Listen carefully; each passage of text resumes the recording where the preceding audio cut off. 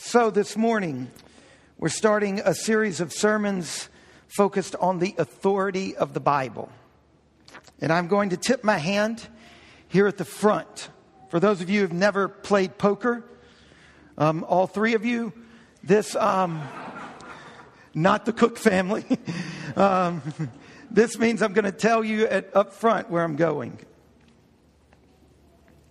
The Bible is the true story of the whole world, and it is authoritative for all of life. The theme of these sermons, it's going to be 4 sermons. It'll be interrupted in the middle by a couple of weeks, and a downtown talks. The theme is this: the Bible is the true story of the whole world, and it is authoritative for all of life. This is a basic belief of Christianity. The authority of the Bible is an essential component of the Christian faith. Without this belief, not just the belief, but also putting it into practice, living under the authority of Scripture. Without this, we do not have Christianity. We have all the sound and fury, the trappings. We could go on doing this on Sunday mornings. We could keep this beautiful liturgy and keep it as a cultural artifact of a glorious past when they knew how to use words. But we have gutted Christianity and invented a new religion. The belief that the Bible is the true story of the whole world and it is authoritative for all of life is essential to Christianity. Take it away and you do not have Christianity. You have a civic religion that guards the status quo of your particular culture, but you do not have Christianity. So there are going to be 4 sermons and a downtown talks all centered around this. The Bible's the true story of the whole world and it's authoritative for all of life. And I realize this is not simple for our church. After all, right now, sitting in this room, we have children, we have college students, we have non-Christians, we have some people who've been Christians for 98 years. Fran?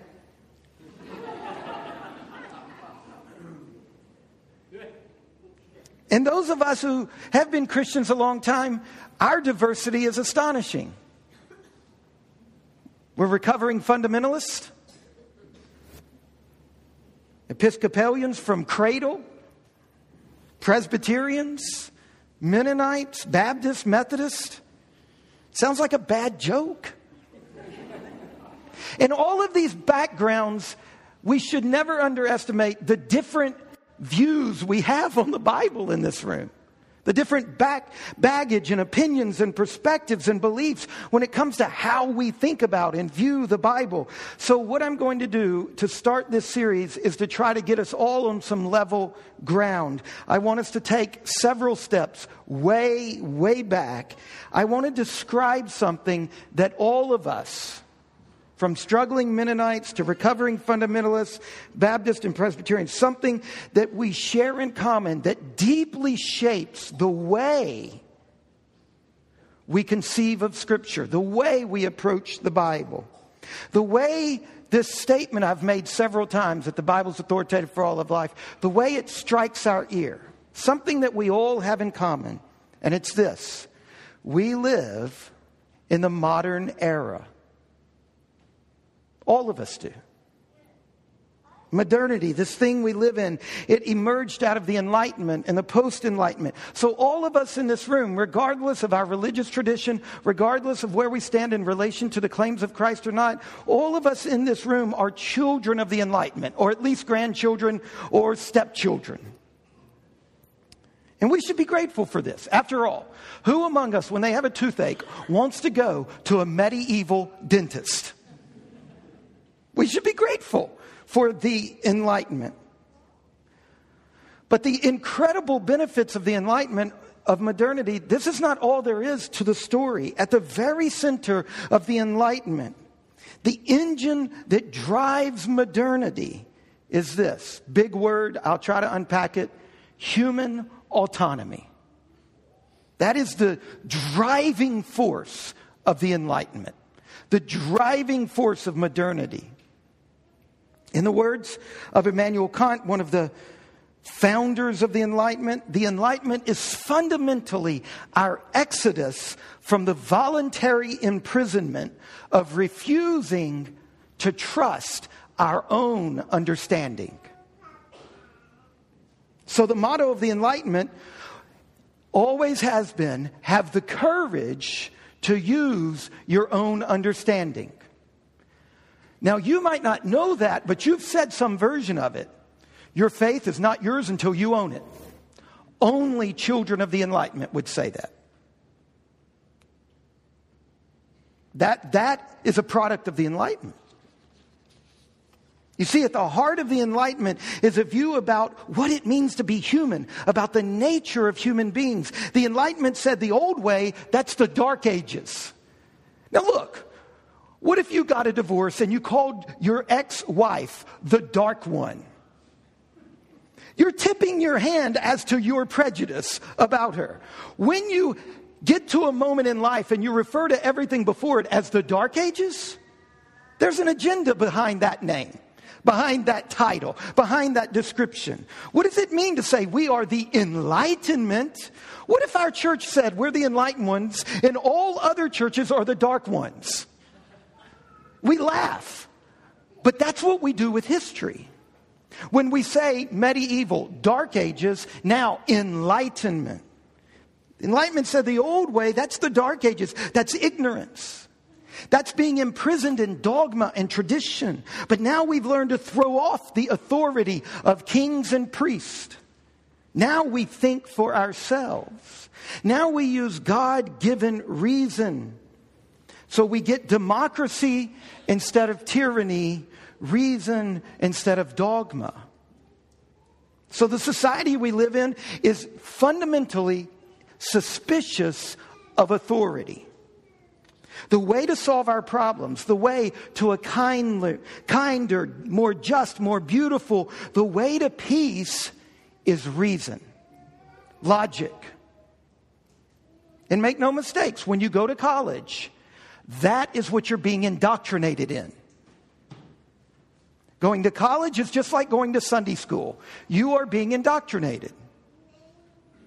And at college, in our public school system, which my kids go to, which I support, there is an indoctrination. And it is fundamentally more than the fight over evolution or any of those skirmishes. It's about this. Now, postmodernism, which began here in the West in the 1980s, postmodernism has definitely challenged this. But it has not solved the central problem.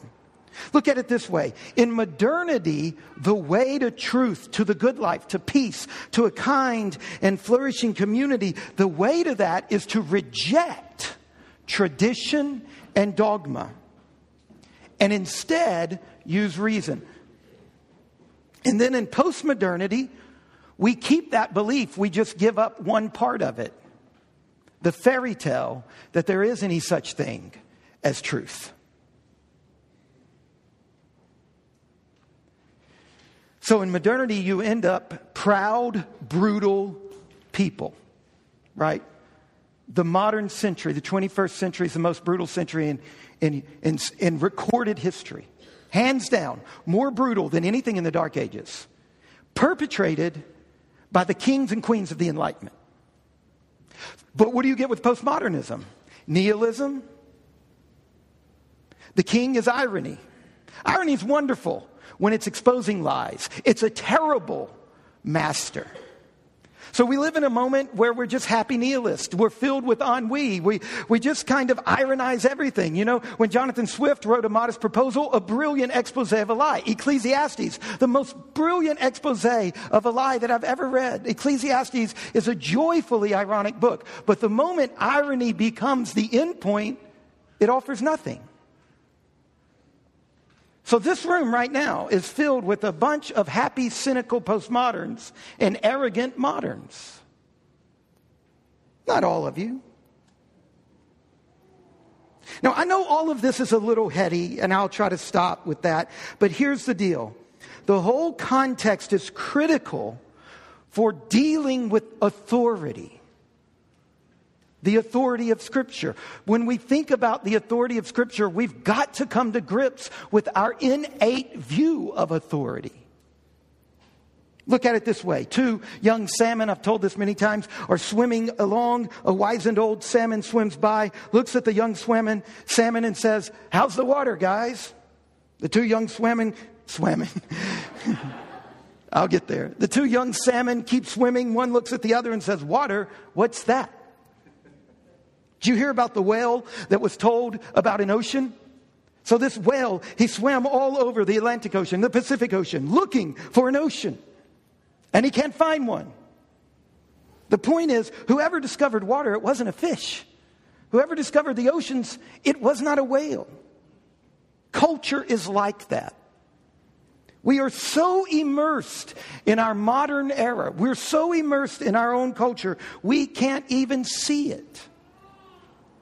Culture is so much a part of us that it is very difficult to see our own culture. You know this. If you've ever traveled, sometimes you come back home and you see something you never saw before. Whoever discovered water, it wasn't a fish. Whoever discovered modernity, it wasn't people who stayed in modernity. My point is, and I'll stop with the heady stuff if this bores you. My point is that we live 500 years into a moment in time where authority is suspect. And tradition and religious dogma are shackles. And belief in the authority of the Bible makes you vulnerable to manipulation. It means you have a lack of critical awareness. And working out of the suspicion of authority for hundreds of years, here in the West, we've learned that the Bible is unreliable when it comes to telling us what actually happened. We've learned that when it comes to science, well, the Bible's impossible. We know now it took billions of years to create this inhabitable planet, not 7 days. And when it comes to culture, it's regressive. I mean, have you read all the slavery and patriarchy in the Bible? And then there's the morality of the Bible. Have you ever added up how many people God kills in the Bible? What kind of moral God is that? And what about the Bible's outdated notions of gender, which lead to the suppression of women? And when it comes to the text of the Bible, I mean, after all, we don't have any original manuscripts. We don't. What we have has been edited and changed, not to mention the content, filled as it is with contradictions. So we live in this stream that's been flowing for nearly 500 years, and it's produced a whole set of tools and a plausibility structure that tells us the Bible is historically unreliable, scientifically impossible, culturally regressive, morally suspect, and textually corrupt. That's quite a challenge. And what is the result? The result is that the Bible becomes interesting because it's a cultural artifact. It's been massively influential, so we study it. But submitting to the teachings of the Bible, as if the Bible has authority? Come on now. You're smarter than that. I mean, look at it this way. What would happen, college students? Seriously, what would happen if you were to say in a class, out loud, to the whole class and to the teacher, sex with anybody other than your spouse of the opposite gender is morally wrong. It is evil.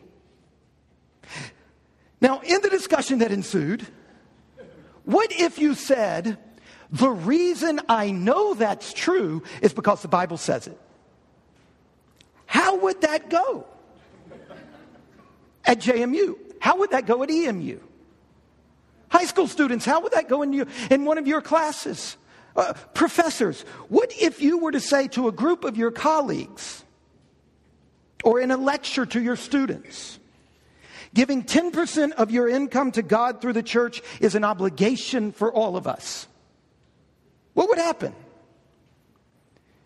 And what would happen in the ensuing discussion if you were to say, I know that's true because the Bible says it's true? What about the doctors in the room? Salesmen, homemakers, counselors. What would happen if you actually said, abortion is murder? And in the ensuing discussion, you were to say, the reason I know it's murder is because the Bible says. How would that go? Now, I'm not saying you should say this stuff. I'm not saying you should have that exact discussion. I'm trying to expose a stark reality about Scripture as authoritative. In most of these situations, you would get pushback. And some people would want to argue about if the Bible says that or not, right? There's people in this room that disagree if the Bible actually says some of those things. But that's a very important discussion that should be had. Put that aside. At some point, though, if you ever got around to not arguing about the interpretation, but you actually said, the Bible says it, so it's true and it's authoritative and you will be judged based on that. How would that part of the discussion go?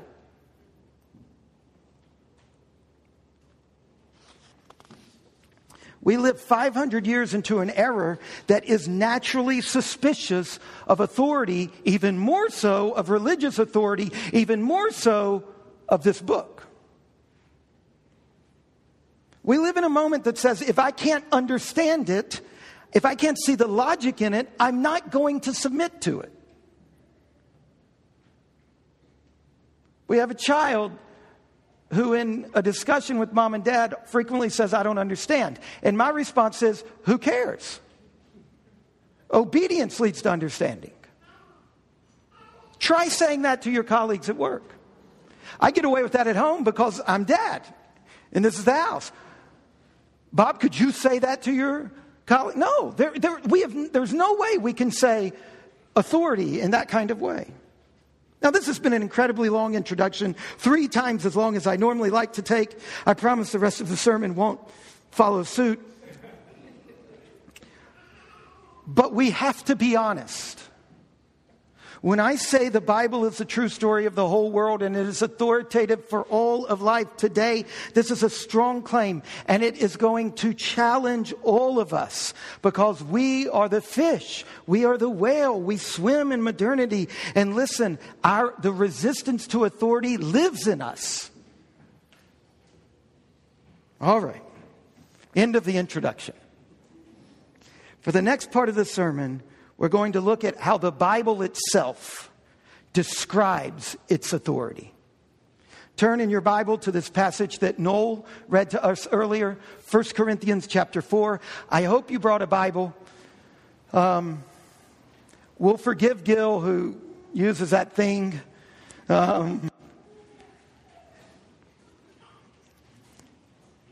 Scroll on your iPad. 1 Corinthians chapter 4. If you need to use a table of contents, that's totally fine. The Bible is huge. It's massive. It's complex. It takes a long time to get used to it. 1 Corinthians chapter 4. Paul, the author of this letter to the church in Corinth, listen to what Paul writes in 1 Corinthians chapter 4, verse 6.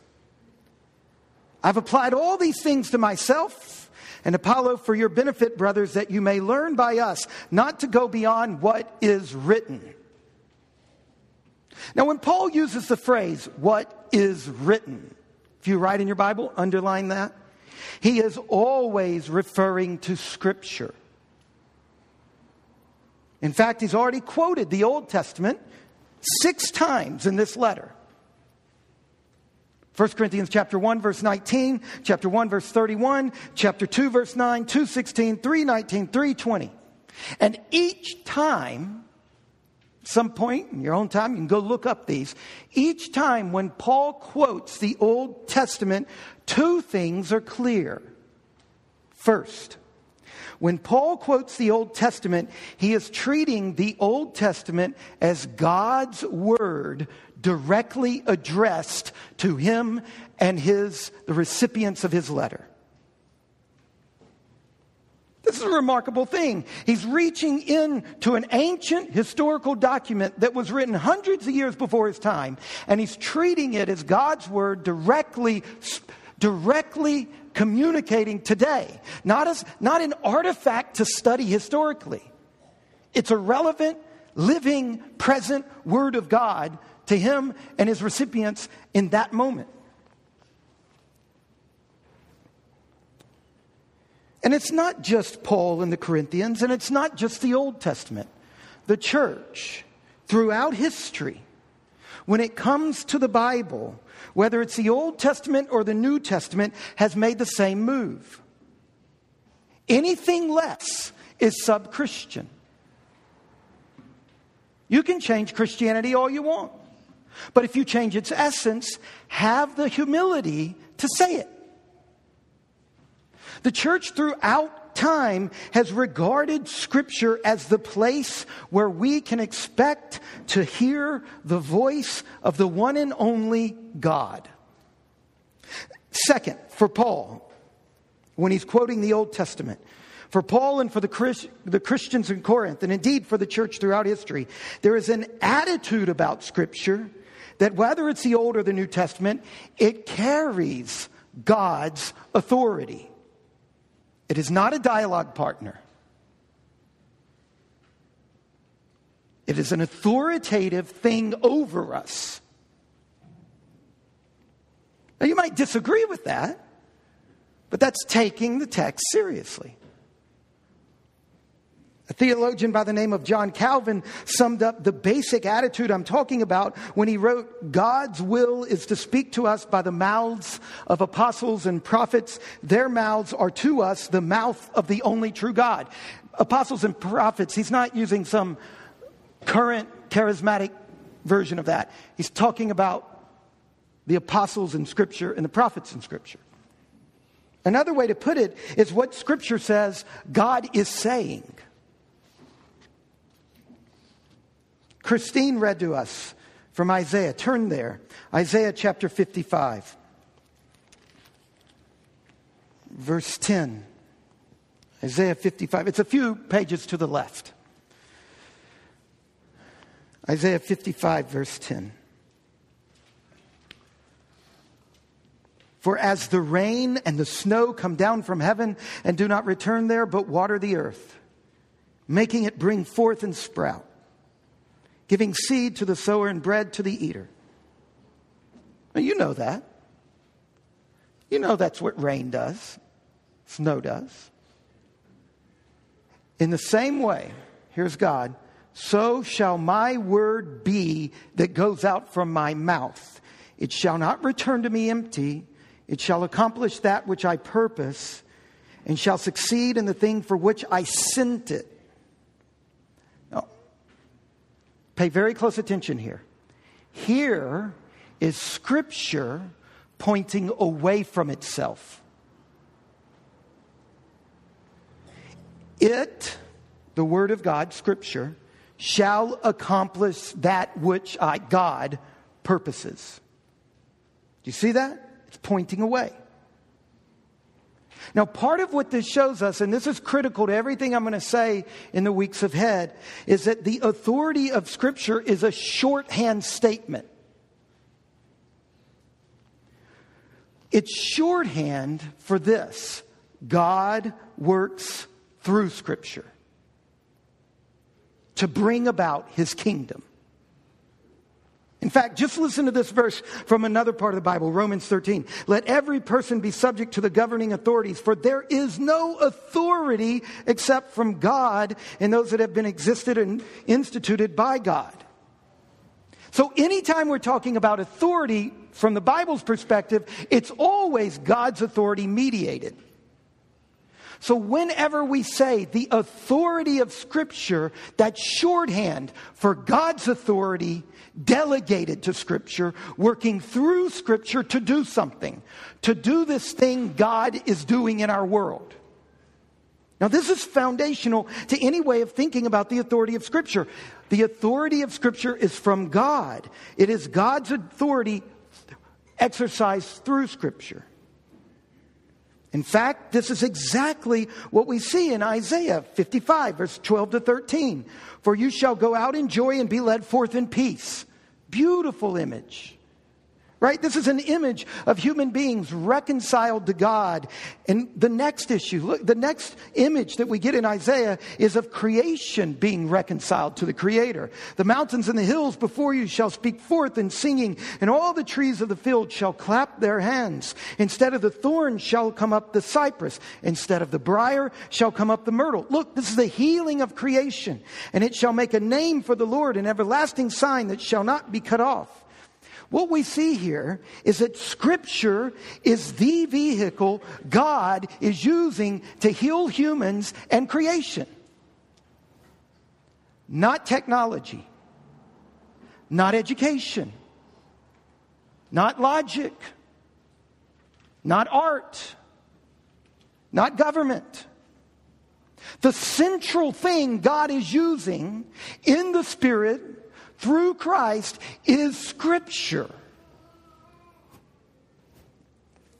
Now, what is God doing through Scripture? Well, it's something we've talked about many, many times. What is He doing? He's bringing shalom.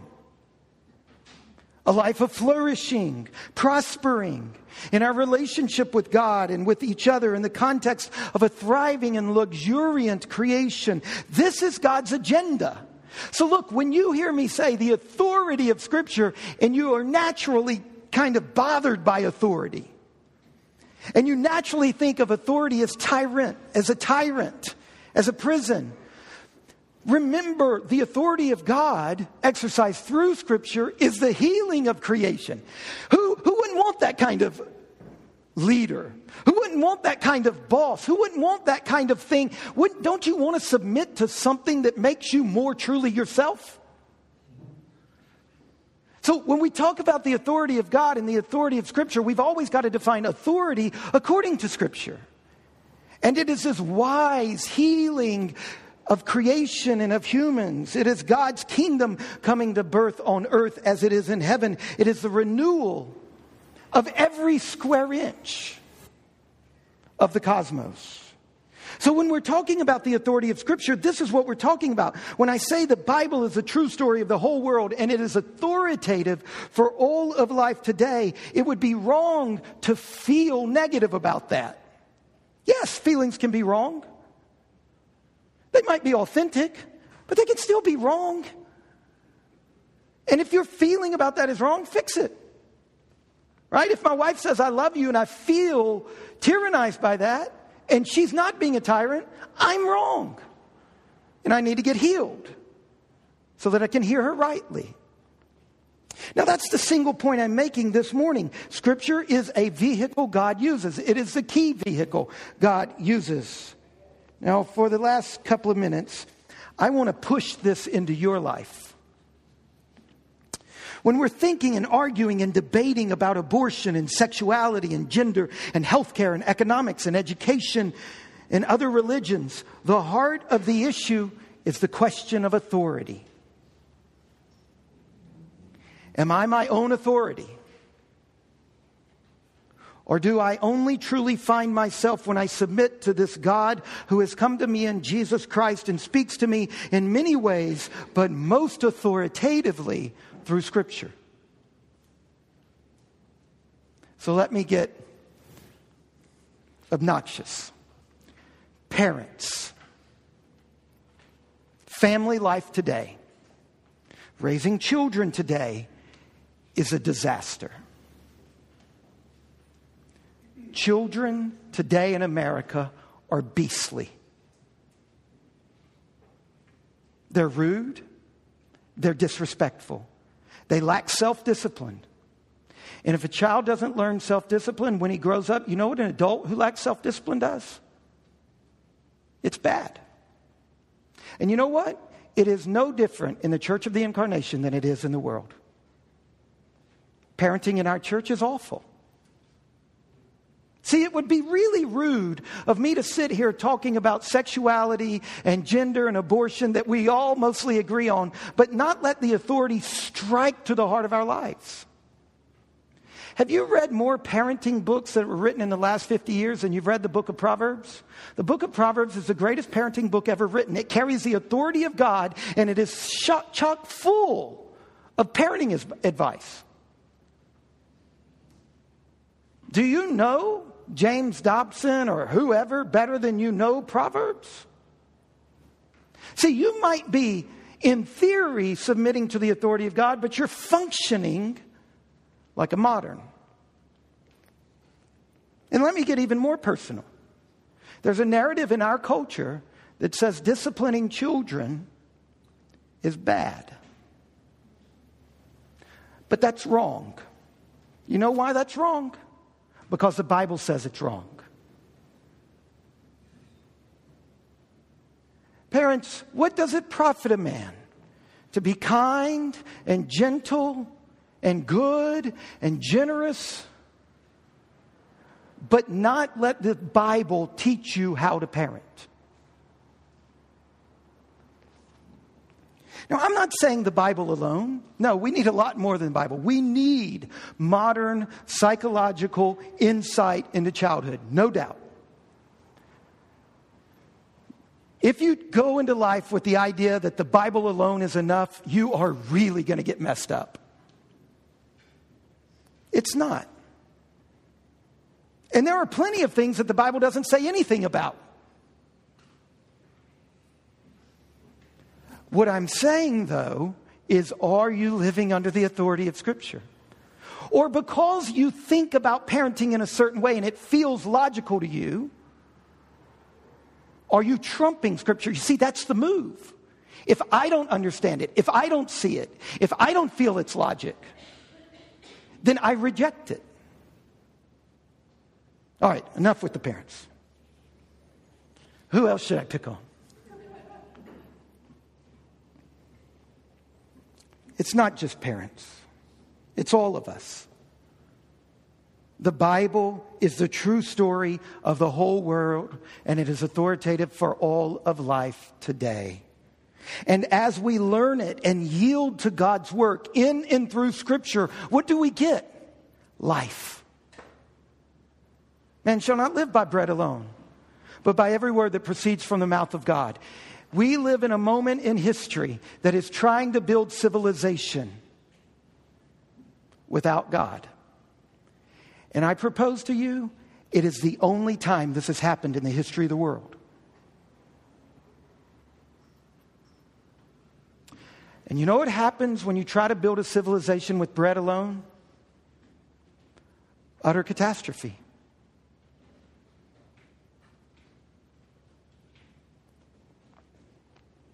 So we've got to learn to yield to God's authority in Scripture, not for the sake of stop acting like that and act like this, you're embarrassing me, but so that we can be who God made us to be, so that we can bloom like a rose blooms in the sun, so that all of creation can be led forth, jumping and skipping, so that we, like the mountains, can break forth in freedom and happiness and joy. There's so much more to say. So many questions, so many issues I've not dealt with. But I just want to get that one thing on the radar this morning.